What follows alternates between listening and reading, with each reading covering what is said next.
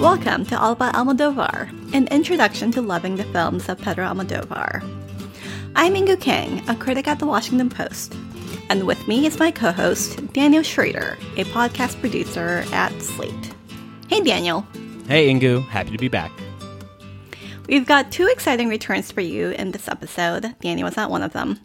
The first is, of course, the new installment of this podcast, in which we will discuss Almodovar's latest film, the, no pun intended, long gestated Parallel Mothers. Okay, a pun had to have been intended. Like, you wrote that specifically to use that word. I'm sorry. I don't know what you're talking about.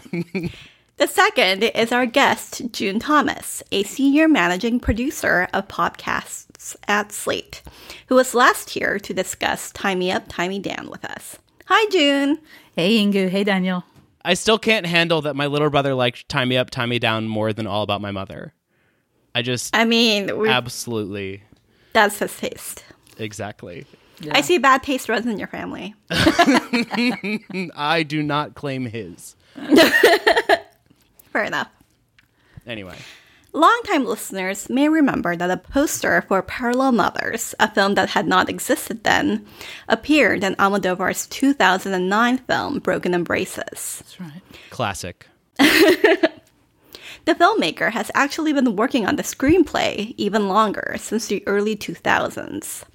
The starting point of the film was, I will admit, a little lifetimey. It's a story about two women who give birth on the same day, and presumably whatever could go wrong from there. Hey, if In the Cut is Jane Campion's Lifetime movie, then maybe this is Almodovar. I still don't love that descriptor. I know. Nobody does but me. Parallel Mothers is also notable for being the first of Almodovar's films to directly tackle Spain's dictatorship era, which lasted from 1939, when conservative forces won the 3 Years Civil War, until 1975, with the death of General Francisco Franco. As we've discussed several times in this podcast, Almodovar's work, especially his early transgressive films, has often been seen as a pillar of La Movida Madrileña, the liberalization of the culture, mostly in Madrid, after Franco's death and the democratization of the country. For most of his career and in most of his films, Almodovar's tack has been to ignore the dictatorship period, to thumb his nose at Franco by willing him out of existence, at least in the worlds that Almodovar has created. But with Parallel Mothers, Almodovar incorporates into a storyline the ongoing fight in Spain to excavate the mass unmarked graves left behind by the dictatorship, which disappeared somewhere between 50,000 and 200,000 dissidents. The great-grandfather of Parallel Mothers star Penelope Cruz was one of these disappeared victims, and her grandmother didn't talk about her father until the end of her life. Such was the severity of political repression under Franco. As one character says in the film, in, I believe, a reflection of Almodovar's own convictions, the war can't end unless the dead are buried.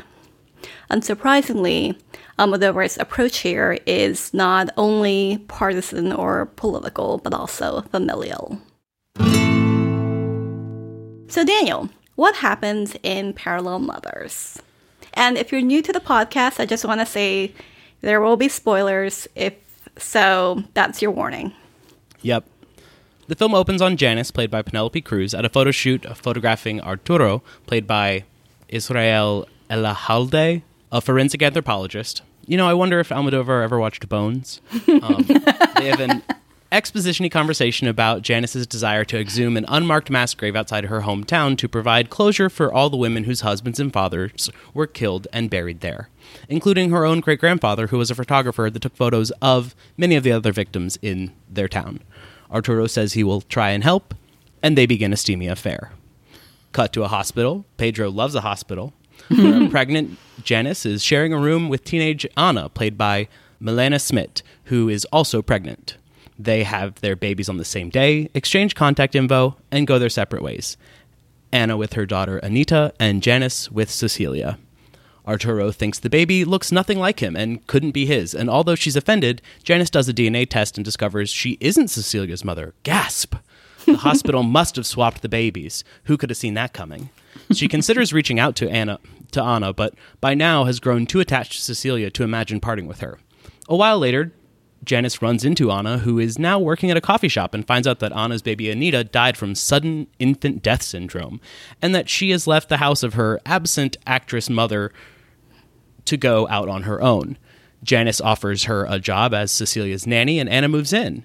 Janice runs a DNA test without Anna's knowledge and confirms her suspicions that Cecilia is Anna's baby. Janice and Anna start a sexual relationship until one night, Janice cannot handle it anymore and reveals the truth to Anna.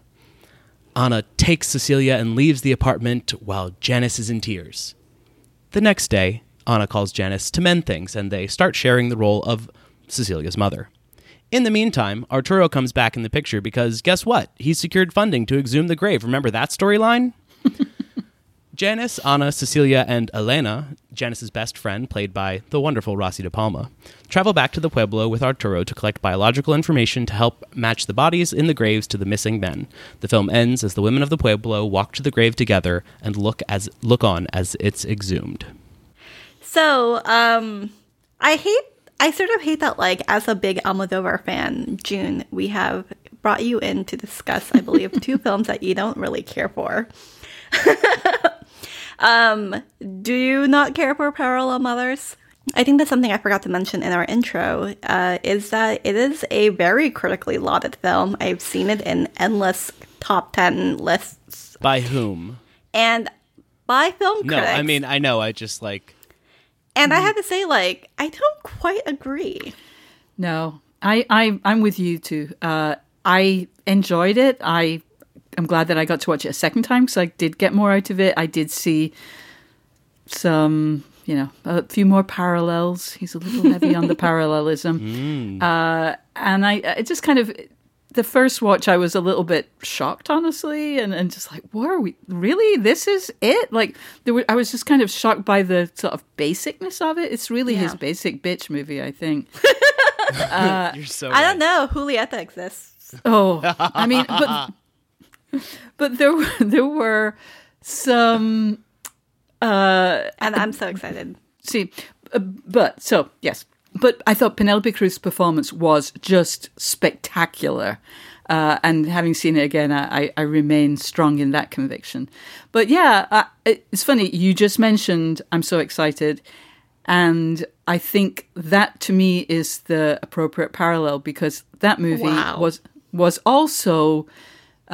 political. It was his first really political movie. I do actually want to disagree with you slightly because I do think that although he's never done, I think he's the only contemporary great Spanish director who's never done a Civil War movie. Because for a while there, it was all that Spanish directors were making movies about. He never did that, but he would always have these old women, the widows in black in the Pueblo, and their lives were very different. It was always such a severe contrast with the contemporary people, the main protagonists of the movie. Yeah, and it was always mostly only women.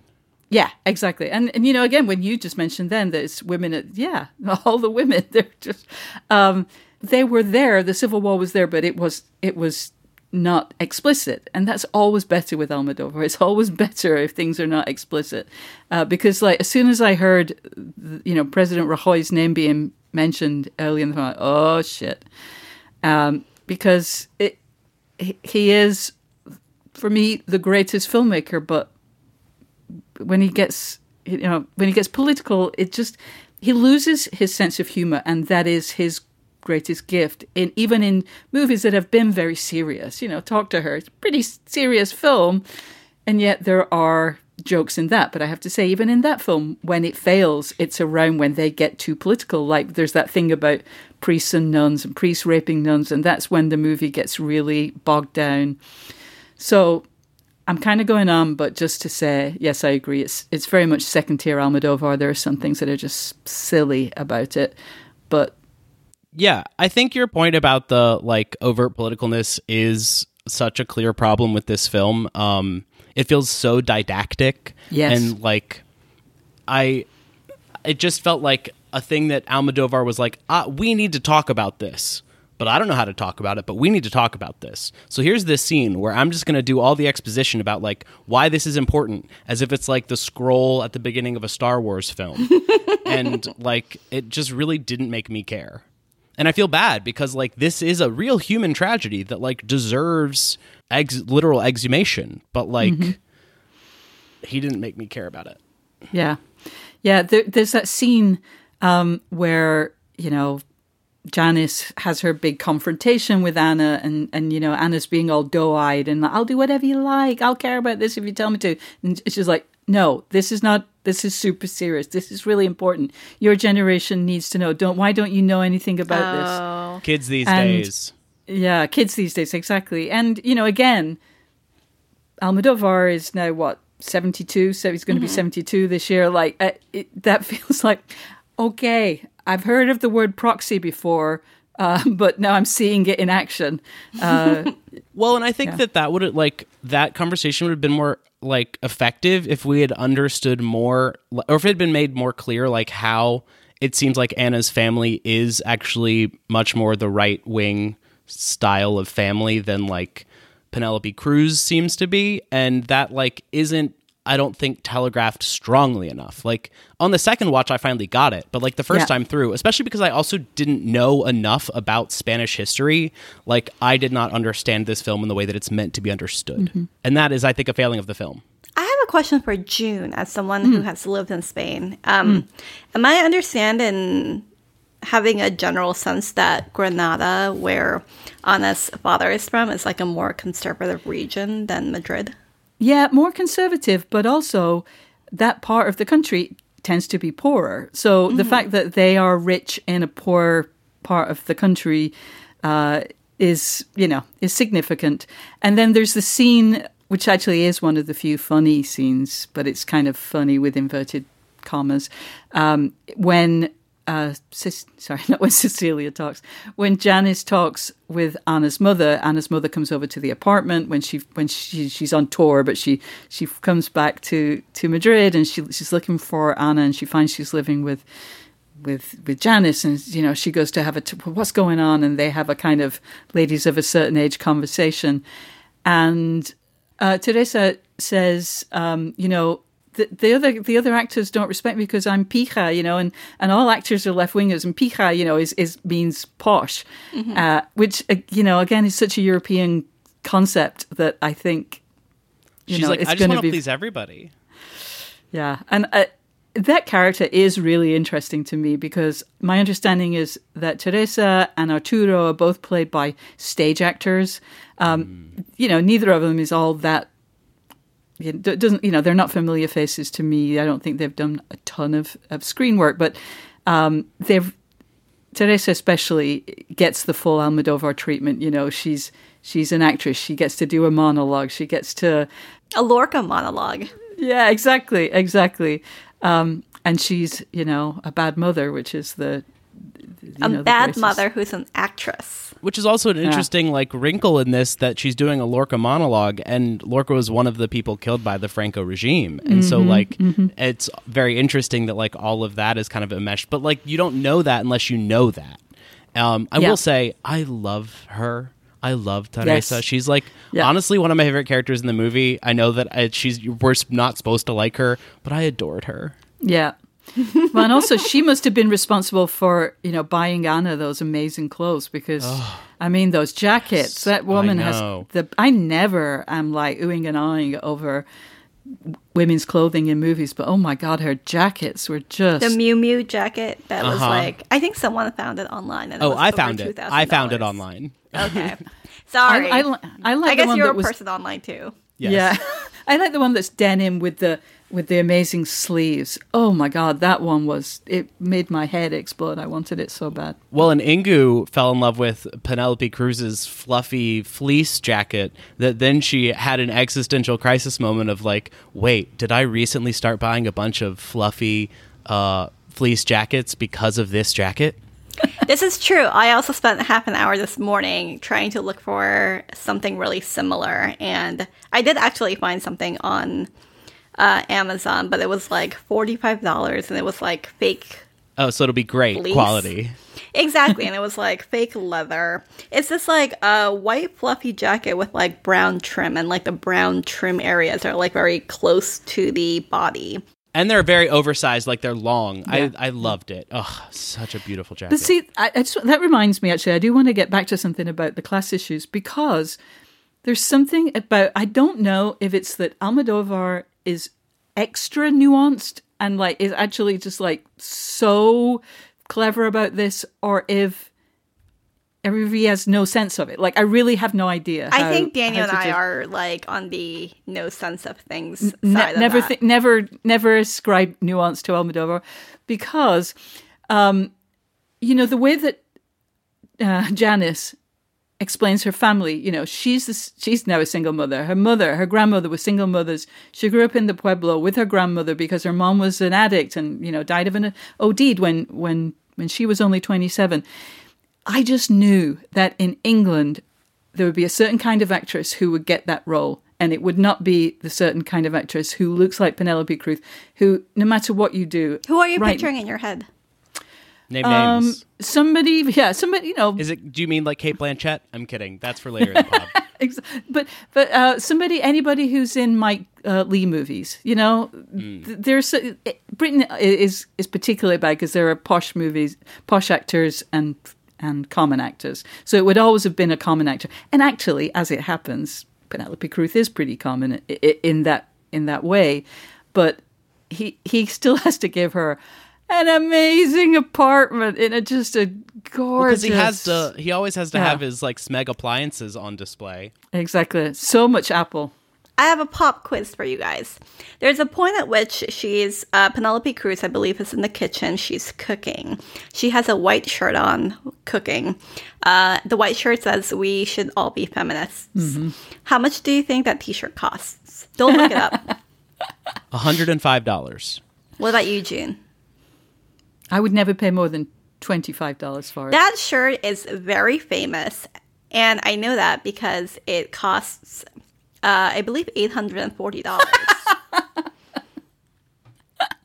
Daniel's mouth is agape.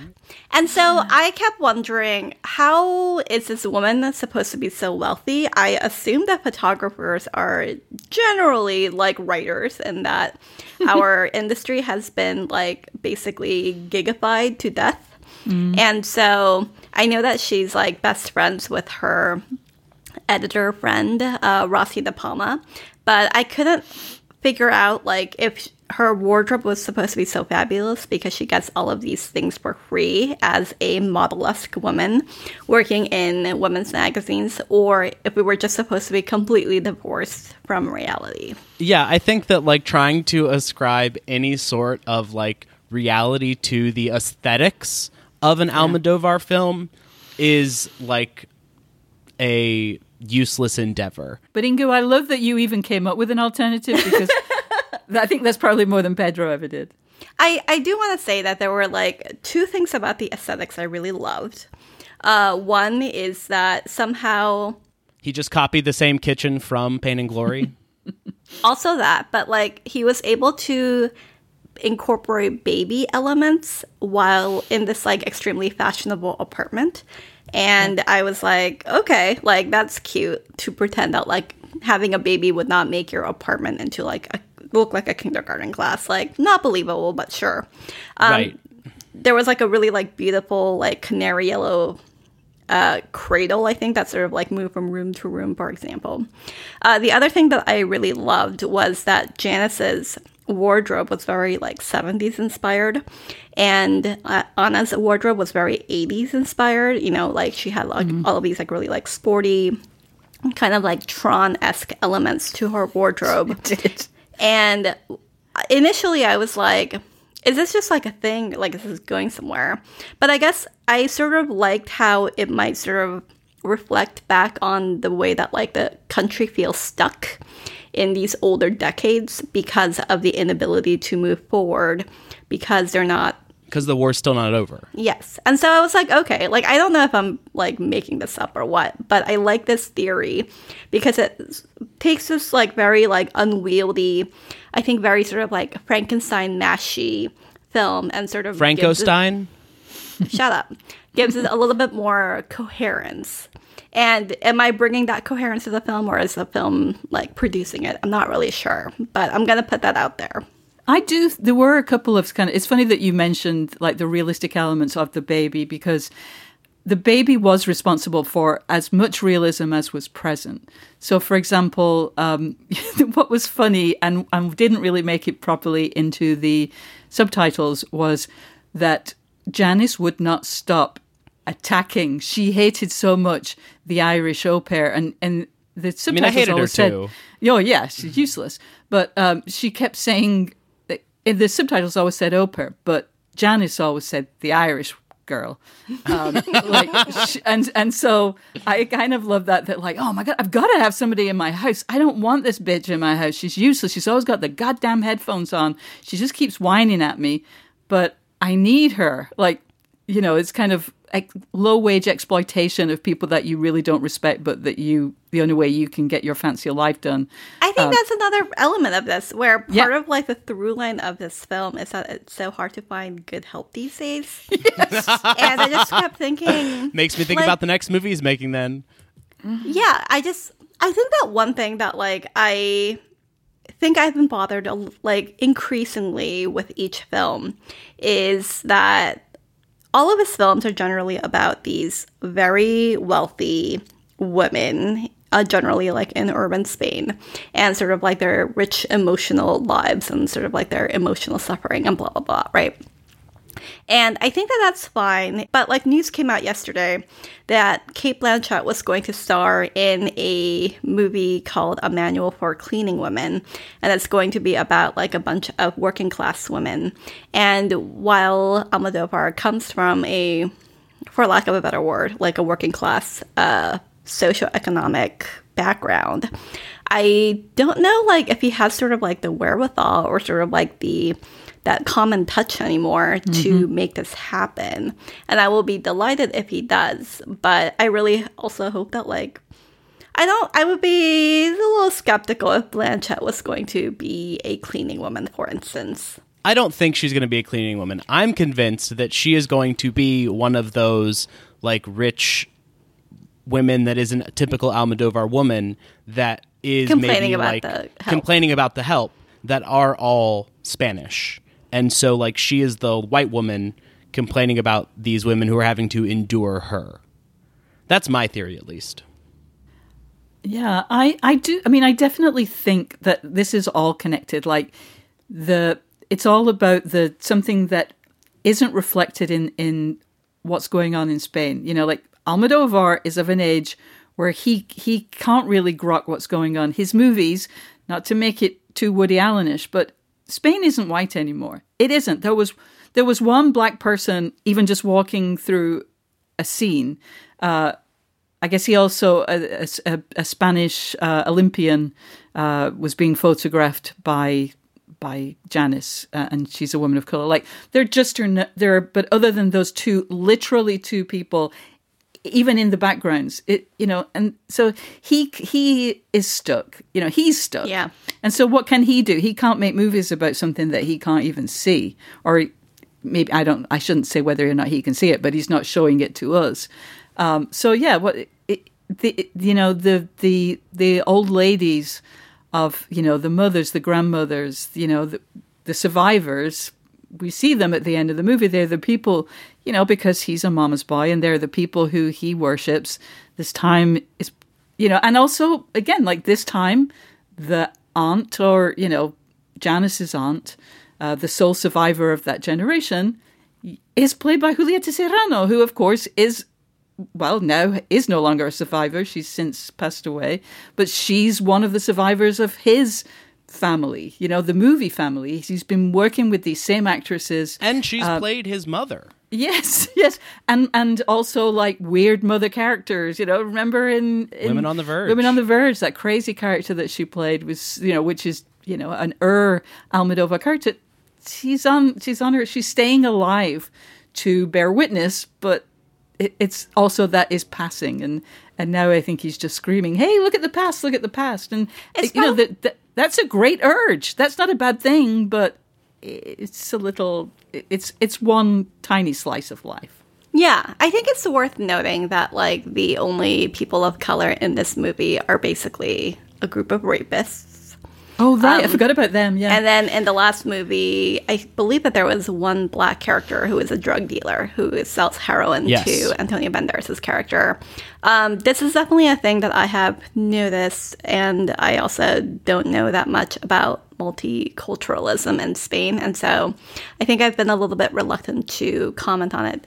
Speaking of the newer Spain, I also sort of felt a little frustrated, I think, by the appearance of the actress who plays Veneno, whose name I do not know anymore. Who's that? Yes. Daniela Santiago. It's Veneno's world. We're just living in it. Yeah. It felt a little bit like a catching up. Like someone else has like anointed her, and then Almodovar sort of was like, oh, like I also want to be a part of this. That's like the vibe. Is this one of the first actual trans women in one of his movies? Playing a trans woman? Playing a trans woman. He had a lot of trans women in his movies before anyone else, but then right. But I mean, like playing they a were trans rarely woman. playing trans women. Yeah, I also was like, oh, this is. I mean, I guess they were. I don't even know. I was so uncomfortable, honestly, with that scene that I blocked it out twice. What made you uncomfortable about it? Just like what it was there for. What do you feel like it was there for? Yeah, is it there to show that that Janice is super cool and that like, hey, this is, the place where she works. Yes, it's a women's magazine, but it's not transphobic. Like, I just didn't know, but it didn't feel like it was particularly organic to the movie. It was like Veneno had walked in from another film that was filming across the hallway, and then suddenly like they used that scene. It's like, weren't you in another movie? It just didn't feel like it belonged. It was just odd. And it was the only time, I guess the other time that she was shooting a human was Arturo at the beginning. The opening credits, yeah. Yeah. Which reminded me a lot of the opening of Law of Desire, where porn is being filmed. Yeah, being a photographer is a very Almodovareño role. I mean, that's classic him, but yeah, this was odd. I think there was something about like the scenes with all of the women's magazines where I think that in previous films he's been able to use that to like say a particular thing, and this time it just felt like it was there for aesthetics. There was like a montage where all she's doing is taking these close-ups of fashion accessories. Okay, I love that montage. Shut up. It was beautiful, but also it just like didn't add anything. Of course to the not, film. but it gave me like flashes of the opening credits of Women on the Verge. I mean, you just used the word ad. That was ad with 2 Ds, but it really felt like an ad with 1 D. I mean, it's a very commercial, which she's a commercial photographer. Like, it's not crazy out of place, but yeah, it's just sort of luxury, which... It's like, okay. I think maybe like the Veneno thing, if I wanted to like twist it into like a more positive message somehow, it could sort of like undo a little bit of like the gender essentialism of like women are mothers and mothers are women, but like we're going to include trans women too. I think like you could sort of read that as that, but again, that feels so ham-fisted then to like bring in Daniela Santiago for this, and so it just like it like so much of this felt. I think it was something that like I would presume we all love about Almodovar is how he makes the artificial feel natural and sort of almost inevitable.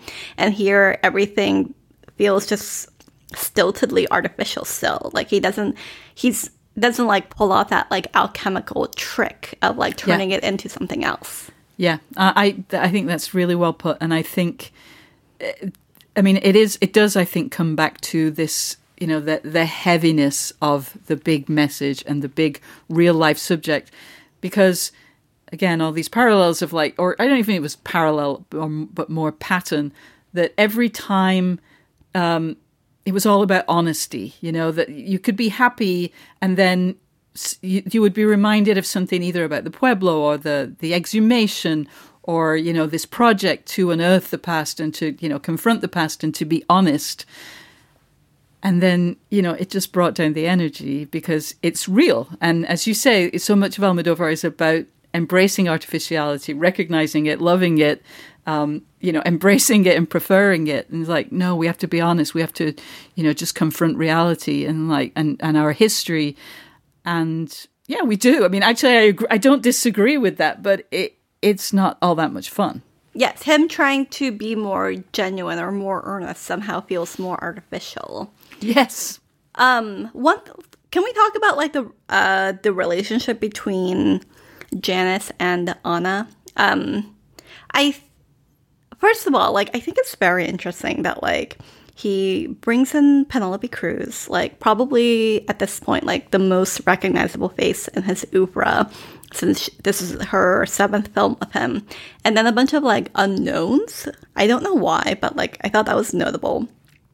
It's because he spent all his money on her. But the thing that I wanted to get to is, June, what did you think of the romantic or sexual twist in the movie? Because I feel I think it was there to sort of exacerbate Janice's guilt, but also it was another one of those things where I was like, is this doing anything, or is this just a machination?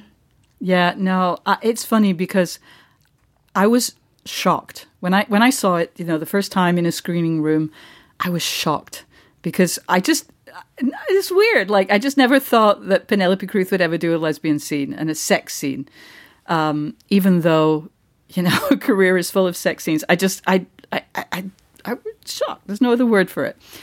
And then when I watched the movie for a second time on a screen, I fast forwarded through it, and and I don't know exactly why. I mean, I was a little bit not wanting to be late for our conversation. Maybe that's my excuse.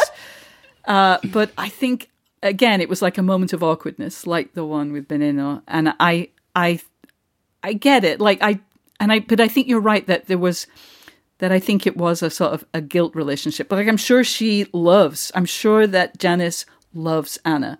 I'm sure that she has genuine feelings for her. But I didn't believe that she was totally into the sexual relationship.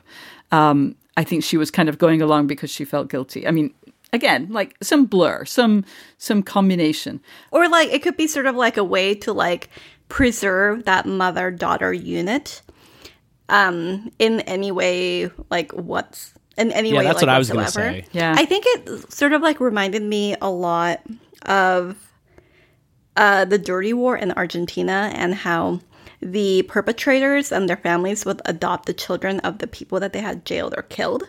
And I was like, is this a thing that it's going for? Well, even if it's sort of on an unconscious level. Yeah. But also that was just a limb, going out on a limb on my part, right? I just wanted a little bit more something there to grab onto. Yeah, I must say though that did lead to what I thought was the only really great joke in the movie, where again it's this odd maternal relationship, even though they are parallel mothers, and now they're fucking. But there's also a maternal thing, especially when Anna moves in with her and she's teaching her basically how to be an adult and how to cook and all those things. It's a very maternal relationship because... Oh my God, that dish, that egg and potato dish looks so good. And it is the most delicious, the most Spanish dish. But that's the joke, because she's teaching her to make tortilla. And so make tortilla. She's a tortillera. She's making tortilla. And tortillera in Spain means dyke. So it's a visual pun. Oh my God. Okay, I love that now. Fantastic movie. 10 out of 10. Yeah. But so great. So... Was that all you, was it so for a minute I wondered, was this entire movie a chance to make a tortillera joke? Honestly, now I love it. Honestly, now it's a brilliant movie. If that's the entire... Yeah. Honestly, though, but if the movie were entirely just for that, we would all be having so much more fun. Yeah, right? Right? But, it wasn't. It was that mixed with, oh, I have to get serious now because the people have to know. The kids need to remember. The kids that are all watching my movies. I have to tell the truth. Yeah, exactly. I will say my favorite line of the movie was where Anna and Janis are listening to Janis Joplin sing Summertime, and Anna goes, "Who's Janis Joplin?" It was like the one time where I was like, okay, Almodovar knows how to write for the teenagers. Yes, that was and very also fun. for the Xers or whatever. I never know the names of generations, but like, yeah, that's one that's going to please all the gens. Exactly.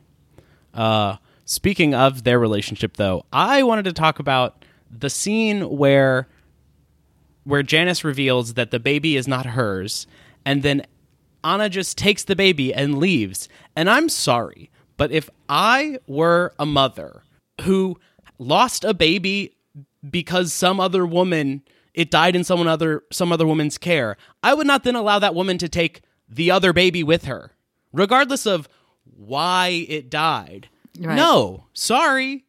Yeah, I know, that was... And I mean, I had a version of that feeling, and then it was a feeling. It was like I had an emotional response to that. Like, you're just going to let her go, but then just that whole sense of like, well, she's yours, but like, okay, let's not bring it. Like, I don't want to make this like a libertarian treatise, but like, you don't really just make those kind of decisions between. You have to kind of allow the state to know, like, where is this baby living? I mean, maybe, Janis's mom was a hippie, so, maybe the whole thing of like, well, Janis went to live with her grandma in the Pueblo. Like, I don't even know what the parallel was there, but I had the same thing. It also kind of made me feel worse about Janis. I always find it so hard to remember her name. Doesn't suit her, because Anna had to explain to her twice what SIDS was, or sudden death, and like, yeah, but why? Like, did you read anything? Like, you keep yelling at the Irish girl for letting the baby lie on her back, but do you remember why you're doing that, right? It's for the thing that, like, it was just a weird, like, what information are you missing here? And do you know anything about having a baby and keeping a baby alive? See, I kind of read that as, like, interrogation of, like... Yeah. Is that really what happened? And trying to like ask it gently, but like really get to the bottom of like, okay, but did your mom really kill her? Because like she seemed like she might have. Like, I think that, but yeah. So I don't know. I think that some of the baby stuff just was like mishandled, and it's partially because like Pedro doesn't have kids, and so he might not know how like this all actually emotionally would play out. Not that I do either or anything, right. But like it just felt like there was some like foregone conclusion Penelope had already come to in her head before she was going to relinquish this baby, as opposed to like what we've seen all beforehand, where she's like hanging on to that baby tooth and nail. Like, it really didn't fit with the way the character had developed till then. I think that's true. I think I had a slightly different reading where I think that Janis knew somewhere in her mind that she had to give up the baby eventually, that like the truth was going to come out. And so I think she just sort of like was either paralyzed by her guilt or like was resigned to the inevitability of it. I do want to say that I made a joke to Daniel while we were rewatching this for the pod, where I was like, oh, finally there's like an Almodovar movie and there is a rape scene, or like an implied rape, but like there's no sympathy for the rapist. But then I was I mean, come on. Like, actually, as we've watched all of these movies, both Campion and Almodovar, it turns out a lot of people have sympathy for rapists. I mean, it's a good like narrative yes, technique. Certainly. But I think that the reason why like the two halves of the movie just like really did not work for me is that Almodovar apparently from the very start wanted to have a story about two women who give birth on the same day, and also one of those women wanted to have the graves of like her great grandfather exhumed. Like that was like already in place. And I think the formulation for that doesn't work for me is that we have to then sort of like focus on the counterpart of like the perpetrator, because Janis in the scenario of like the person like perpetrating like the violence or like the injustice or like the incorrect situation is then put into the position of like the person who like holds secrets and is the wrongdoer, essentially, right? So like she's not the person who did the wrong thing, but she's the person who sort of like guards the secret and like wants to perpetuate and sort of like wants to like deny a reunion between a family. Yeah. And I would just thought like, where is this going? Like, I understand that, like, Janice feels guilt, but it doesn't go anywhere beyond that. And and then, like, in no other situation with the mass graves are we asked to think about the people who perpetrated the mass graves. And so I just kept thinking, like, what is the point of connecting these two things if, like, the pieces don't actually really fit? Yeah, I mean, the pieces fit to a certain extent in this obsession, which became, you know, borderline racist of how do you look? You know, do you carry the appearance, you know, do you carry the physical characteristics of your parents? That had to be there for the other storyline so that we could follow, like, well, he had a glass eye, he always wore his, like, you know, we have to be able to identify our ancestors' bones, you know, which is actually kind of a weird urge, but it is. We have DNA now. We don't need the glass eye. Exactly.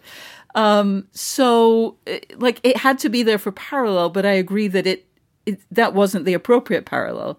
Who's the phalangist in this story? You know, it's some inept, overworked, you know, distracted hospital worker who made this original, you know. The hospital worker isn't even following orders. Like, the analogy for me just, like, doesn't work. And so I just kept thinking, I don't know why you put these two pieces together. And I think when I was watching the film for the first time, I was so underwhelmed by the lifetimey half of the movie, of, like, the parallel mothers aspect, that I was like, oh, thank God it's sort of, like, about something when they finally got back to the Pueblo. But I think upon rewatch, I disliked the movie even more because the thing that I saw as sort of like the part that sort of like rescued the movie from irrelevance or from like insubstantiality, like it turned out like it didn't even like fit. And so, yeah, I was like, this is not a good movie. Yeah, they were like the two halves were so wildly disconnected that he did not do the work that he needed to do to make us care about the mass graves and to make it fit with the like thematic nature of the other half of his film. I think so many of his other films, he's so much more successful at like joining these themes together from such disparate parts of a like messy story. This really felt too tight to be an Almodovar movie. And that like there's an airlessness. Yeah, and the beginning and the end felt like tacked on from a different movie because like we kind of lose that plot. We needed to go to the Pueblo much earlier in the film to meet these women, like in Volver. Volver, we start there and we like meet these women, like, and so then we have a relationship with the women of the Pueblo in a way that we don't have that with these women until we go see them at the end of the film. And I think in Volver, like, the women have so much personality, and even if it's not sort of like a necessarily like wholly positive one, there is sort of like the idea that like these women who are sort of sitting around like waiting to die are still like taking care of one another. There is like something to the women. And I think here, when we do meet the women, like, they're like nodding off and they're still cooking for you, and like it's all very sweet, but like there's no depth to them. I mean, I can't argue. I know it's like recognizing what he was going for doesn't excuse the complete failure of it to work. Like, I know that. So I think even more just than like, well, there were these deaths, these deaths that shouldn't have happened. We want to get to the bottom of it. We want to shine light. And then the word or a phrase for giving birth in Spanish is dar luz, give light. Like, I really think like he's dealing with death and birth and covering and uncovering and bring light and all of that. And it's like, I get what you were going for. Did not work. now that like as we're talking about it, it makes me think that like, especially as we just like were laughing about, I hate to say it, sympathy for the rapist, but like I think part of the problem that we're running into is that Pedro has no sympathy for the other side. And not that he necessarily should have like sympathy for the dictatorship that wrought so much terror on the country, but because it is so one-sided and it's like, I already know what the right side is here, that there is no emotional like complexity. So we can't have any sort of like mixed reaction to it that is so useful in his films. Yeah. Yeah. No, and if you're going to have Benigno, you got to have her say something rude. You got to have like, you know, I actually think, I can't believe I'm going to say this, but I think maybe he's gotten afraid of cancel culture. Like he's being too careful, and that's not who he is. That's not why we like him.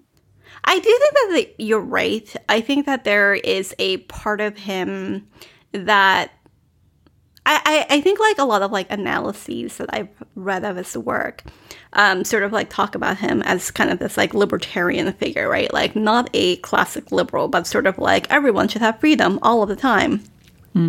And now there is sort of this like much more like partisan, like much more reacting to the far right, like much more, oh no, like I need to like get into like my particular cubby hole instinct. And I think as a person that makes total sense. And as an artist, it's just not as interesting. Yeah. Yeah. When we first when the plot for this movie first kind of came out, just like the like few sentence plot about like the gravesite and the mothers and everything, I really honestly, like in my own head of like, how do I think this Almodovar movie is going to play out, thought that like there was going to be some sort of twist or revelation in the grave that like kind of turned everything and made us think freshly about something else that happened. Yeah. But that never came. Yeah. Yeah. And why did... I think maybe now he's gotten a little too attached to having a big like da-da at the end. And so he put... all the bodies, the people. Like live people's bodies in the exact same shapes as the bones. Oh, I thought that was a really effective final shot. But let's talk about this, because Daniel also didn't like it. I felt like it was just Almodovar saying, do you get it? Do you get it? Yeah, yeah, yeah. It just, again, I just think he's gotten addictive to a big revelatory final, tableau. And as a tableau, it was pretty effective, but it didn't have any meaning for me. Yeah. Like I can think of some of his best tableaus, like at the end of Bad Education or at the end of like Pain and Glory. Pain and Glory. Pain and Glory. Yeah. Yeah. Or even like honestly, the like final graph of text at the end of All About My Mother, much more affecting than I think even the final graph of text in this one. Yeah. Yeah. Oh yeah, the Eduardo Galeano. Like we must remember history won't shut its mouth. Okay. I thought it was effective just because when you look at bones, they're just bones. My apologies to the show, Bones. And I thought like seeing all of these people like as they would have looked, like when they were murdered, I thought that was effective. I think it's one of those things where you get a number like 100,000 or you get a number like 200,000 dead, and it's just so impossible to like think about, to grapple with your mind. And so when you look at these people who you saw as alive just 5 seconds ago, and then you see them as corpses, I was like, okay, like I understand that like this is basically exactly what happened to all of these people. Did I need that? No. Like did it make me feel something? Yes. According to a New York Times feature that I read about this film, apparently the final shot was originally supposed to be like a close-up of Cecilia, the baby, and then the baby wouldn't cooperate, and so they ended up with this like excavation scene. And I was like, I much prefer the dead people to the baby. I don't need to look at that dumb baby again. Yeah. And I actually read something in the press notes that just... it freaked me out, and it just kind of made me think, Pedro, are you human? Because he famously writes his own press notes. They're often very stream of consciousness, and he told a story about how, the baby, she grew up and she was was in the terrible twos at the time that they were filming those final scenes and just wasn't cooperating. And he tells a story about how one of the assistant director, who had been pregnant during the filming and had a miscarriage, which first of all, why are you telling this story? It's not your story. Okay, but maybe she gave him permission. Okay. And she got into the grave, which, okay, maybe to them was just a hole, whatever, and sang songs that probably, I think he said probably, she was going to sing to her baby, and they calmed the 2-year-old. And I'm just like, this story is traumatizing me, and it's making me wonder, like, what planet is this story? And sure, I'm sure that was like an amazing moment, but maybe one that you kind of keep to yourselves. But where's the Almodovar movie about that? Exactly. Like, it is more interesting, truly, but yeah, it just like freaked me out. I think it's going to give me nightmares, and I don't even really know why, because it's not like it's not gross. It's just like, wow, thanks for sharing that, because that's like both death and the changing of the seasons right there. It reminds me of that like Jennifer Aniston line about Brad Pitt, about how there's just like a sensitivity chip missing there somewhere. Yeah, and maybe that's helped to make these crazy movies with like weird shit happening that you're like, why did you leave that in? But I'm glad you did, because it was kind of fun to see it and like experience those feelings. But also, that's how I feel watching the entirety of Kika. Yeah, exactly. How else can you explain it? Mm-hmm. There was like one moment of not like quite whimsy, like it's quite like horrorful, but like that I could see Almodovar turning into a very like whimsical moment that I wish he had like shown instead of told, which is very early on. Janice tells the forensic anthropologist that the reason why the people in the town know like where the gravesite is because one of the men was supposed to be killed, but he was merely injured and then basically like crawled out of the mass grave and told everyone where it was. I don't think that like like I just thought it could have been sort of like a nice like sort of like more whimsical chapter that you might, or like a more whimsical interlude, the way that like you might have like with Talk to Her and like the silent film. I think like it just like, oh my God, could have been like a fun moment that like I think like he would have. I think like of all the filmmakers out there in the world, maybe like him and Jane Campion, they could like figure out like a way to take like the emotional gravity of that scene while injecting it with a sort of like I'm not dead yet. But then, in fact, I agree. But instead, they stepped on it by, I think it's Anna who says, well, why did he go back? Why didn't he, take off? And she said, well, he didn't want to leave his wife and daughter, which, fair enough. But then she says, but I think it was about pride and dignity. You're like, well, that killed the mood, didn't it? I got nothing now. Yeah, I mean, Almodovar also just sucks when he's writing men, let's be real. True. Unless he's writing himself. And yet this movie only has like one man and still sucks. Yeah. He's a really bad man. One man and no Augustine that I could find. I know. The second I kept rewinding, like every time, like get in a cab or like the people at the table, I looked at the bald guy who was, digging up the graves. Mm-hmm. Did Augustine grow like an enormous beard? But it wasn't him. Yeah, I'm worried, but yeah, I also know that he's okay. still very much. I know he's still very much involved. So, but yeah, I'm hoping that somebody will spot him, but I sure didn't. Yeah, I might have to do one more pass to find him. Just looking at the background players. Exactly. The only guy that I actually did see, which really is for me the Where's Waldo of this entire like filmography, is the guy who played the phone repairman in Women on the Verge, who pops up in like all of these movies with like no lines or one line, and I love it, but also I'm just like, who is this person to you? I was completely unaware of that person until you pointed it out. And in this movie, he's the guy who's getting his phone before yes, right before. Yeah. And because I was like, I must admit that I didn't notice the first time. It was when I was doing my Agustin scan that I noticed him. But yeah, he's a loyal guy. What can we say? He's super loyal. I love that. I mean, which again is kind of on brand with the whole, like, we must tell the truth about the Civil War. But yeah.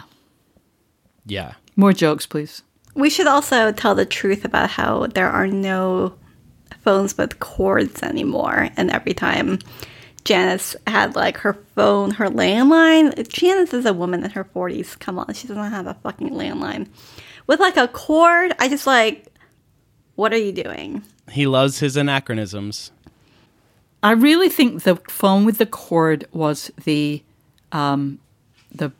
monitor downstairs. What do you call those things? No, I know, like the apartment. But, yeah, like, I know. Yeah, thing. no, but no. I mean, again, though, those kind of things, I find them comforting. Like every time, oh, she's a photographer. Oh, she's an actress. Oh, she's doing a monologue. Oh, there's a toilet. Like, he's the only movie maker who's ever shown a toilet in a movie. Oh, there's a lot of phone shit. Like, it reassures me that it is still Pedro, because it didn't feel very Almodovareño other than these luxury brand and, you know, just the things that I don't care about, that I recognize, but they don't touch me. I wanted the laughs and the, you know, it just wasn't the right bit. It wasn't the bit that I liked, but at least it reassured me that this really was an Almodovar movie. I mean, if the apartments don't convince you, June, I don't know what will. The apartments and, like, Penelope Cruz's heavy-ass eyeliner, which for a woman and amazing hair. A woman who, like, supposedly does not get any sleep, she certainly has, like, nailed her, apparently, like, quite waterproof eyeliner. Except, you know, I mean, but also that she is willing to have scenes where she's very clearly not wearing makeup, and where she, you know, of course, she's Penelope Cruz. She looks amazing. She just, like, fallen down a well. She would look amazing. But, like, she is astonishing. She is such an amazing actress in Spanish, and she does look like she can convince you, oh, no, she could have another baby soon. Yeah, no problem. Really? What made you... Yeah, I clocked that too. What made you so uncomfortable about Penelope Cruz's lesbian love scenes? What did you just, like, not find convincing about it? I think it was that feeling of this is something that's happening for guilt. And, or, you know, that, again, like, there's love. And I love, like, at the end, like, the one great thing about this scene down in the Pueblo, and actually I thought the procession was pretty effective. Oh, same. And maybe if we'd left it there, would have been I think if it good. ended, like, on the procession or something, that could have been more affecting, but... Exactly, yeah. And, and I loved the way when they got to the Pueblo that, like, you know, it's a family, that Ana and Janice Cecilia and Arturo Janice. and Cecilia and the kid to come, like, it's a very, very and warm, Rossi's loving, character. yeah, and Rossi, and, you know, poor Rossi. And this kind of like, what's the word? Chosen family. Yeah, that is fantastic. Love that. And so it's not, like, all negative. It's just, like, I didn't, for an actress who can be so convincing, I feel that she was trying to convey, and thus Pedro told her to convey, that you're doing this because of other feelings. So they're not about lust or, you know, yeah, she loves her, but it's like there are sort of negative reasons for getting sexual, but, you know, it seemed like she had a good time. I just yeah. So, like, you know, to be clear, my complaints are not that, I'm not making them all that strongly. But it's, you know, there aren't a lot of convincing lesbians. You know, we've seen women who are in love, but I don't know that there've been all that many convincing lesbian pairings in his films. A lot of women, there are women who have sex together. There are women who are in love. He's not really good at putting those things together. I do want to say, I know that, like, Janice is supposed to be this, like, very restrained character. I did not think that she cared that much about the fact that, like, her own baby died. I was like, where's your grief? Like, all you care about is, like, Cecilia. And you seem very, very, like, uninvolved with like Anita's death, even though that was like your actual baby. Yeah, no, and she cares much more about the grave, which again, like reasonable, but your baby. But like Almodovar, she is looking to the past, not to the future. Yeah, Even though we see her baby's grave. Oh, we, we get taken to Anita's grave. Like, and it yet still isn't even as affecting as the grave that her great grandfather was buried in. Yeah. Yeah. Pedro doesn't get kids. Yeah. I mean, I don't either, but No, I mean, I think look we at all the three share of that. wrong group for that conversation. 100%.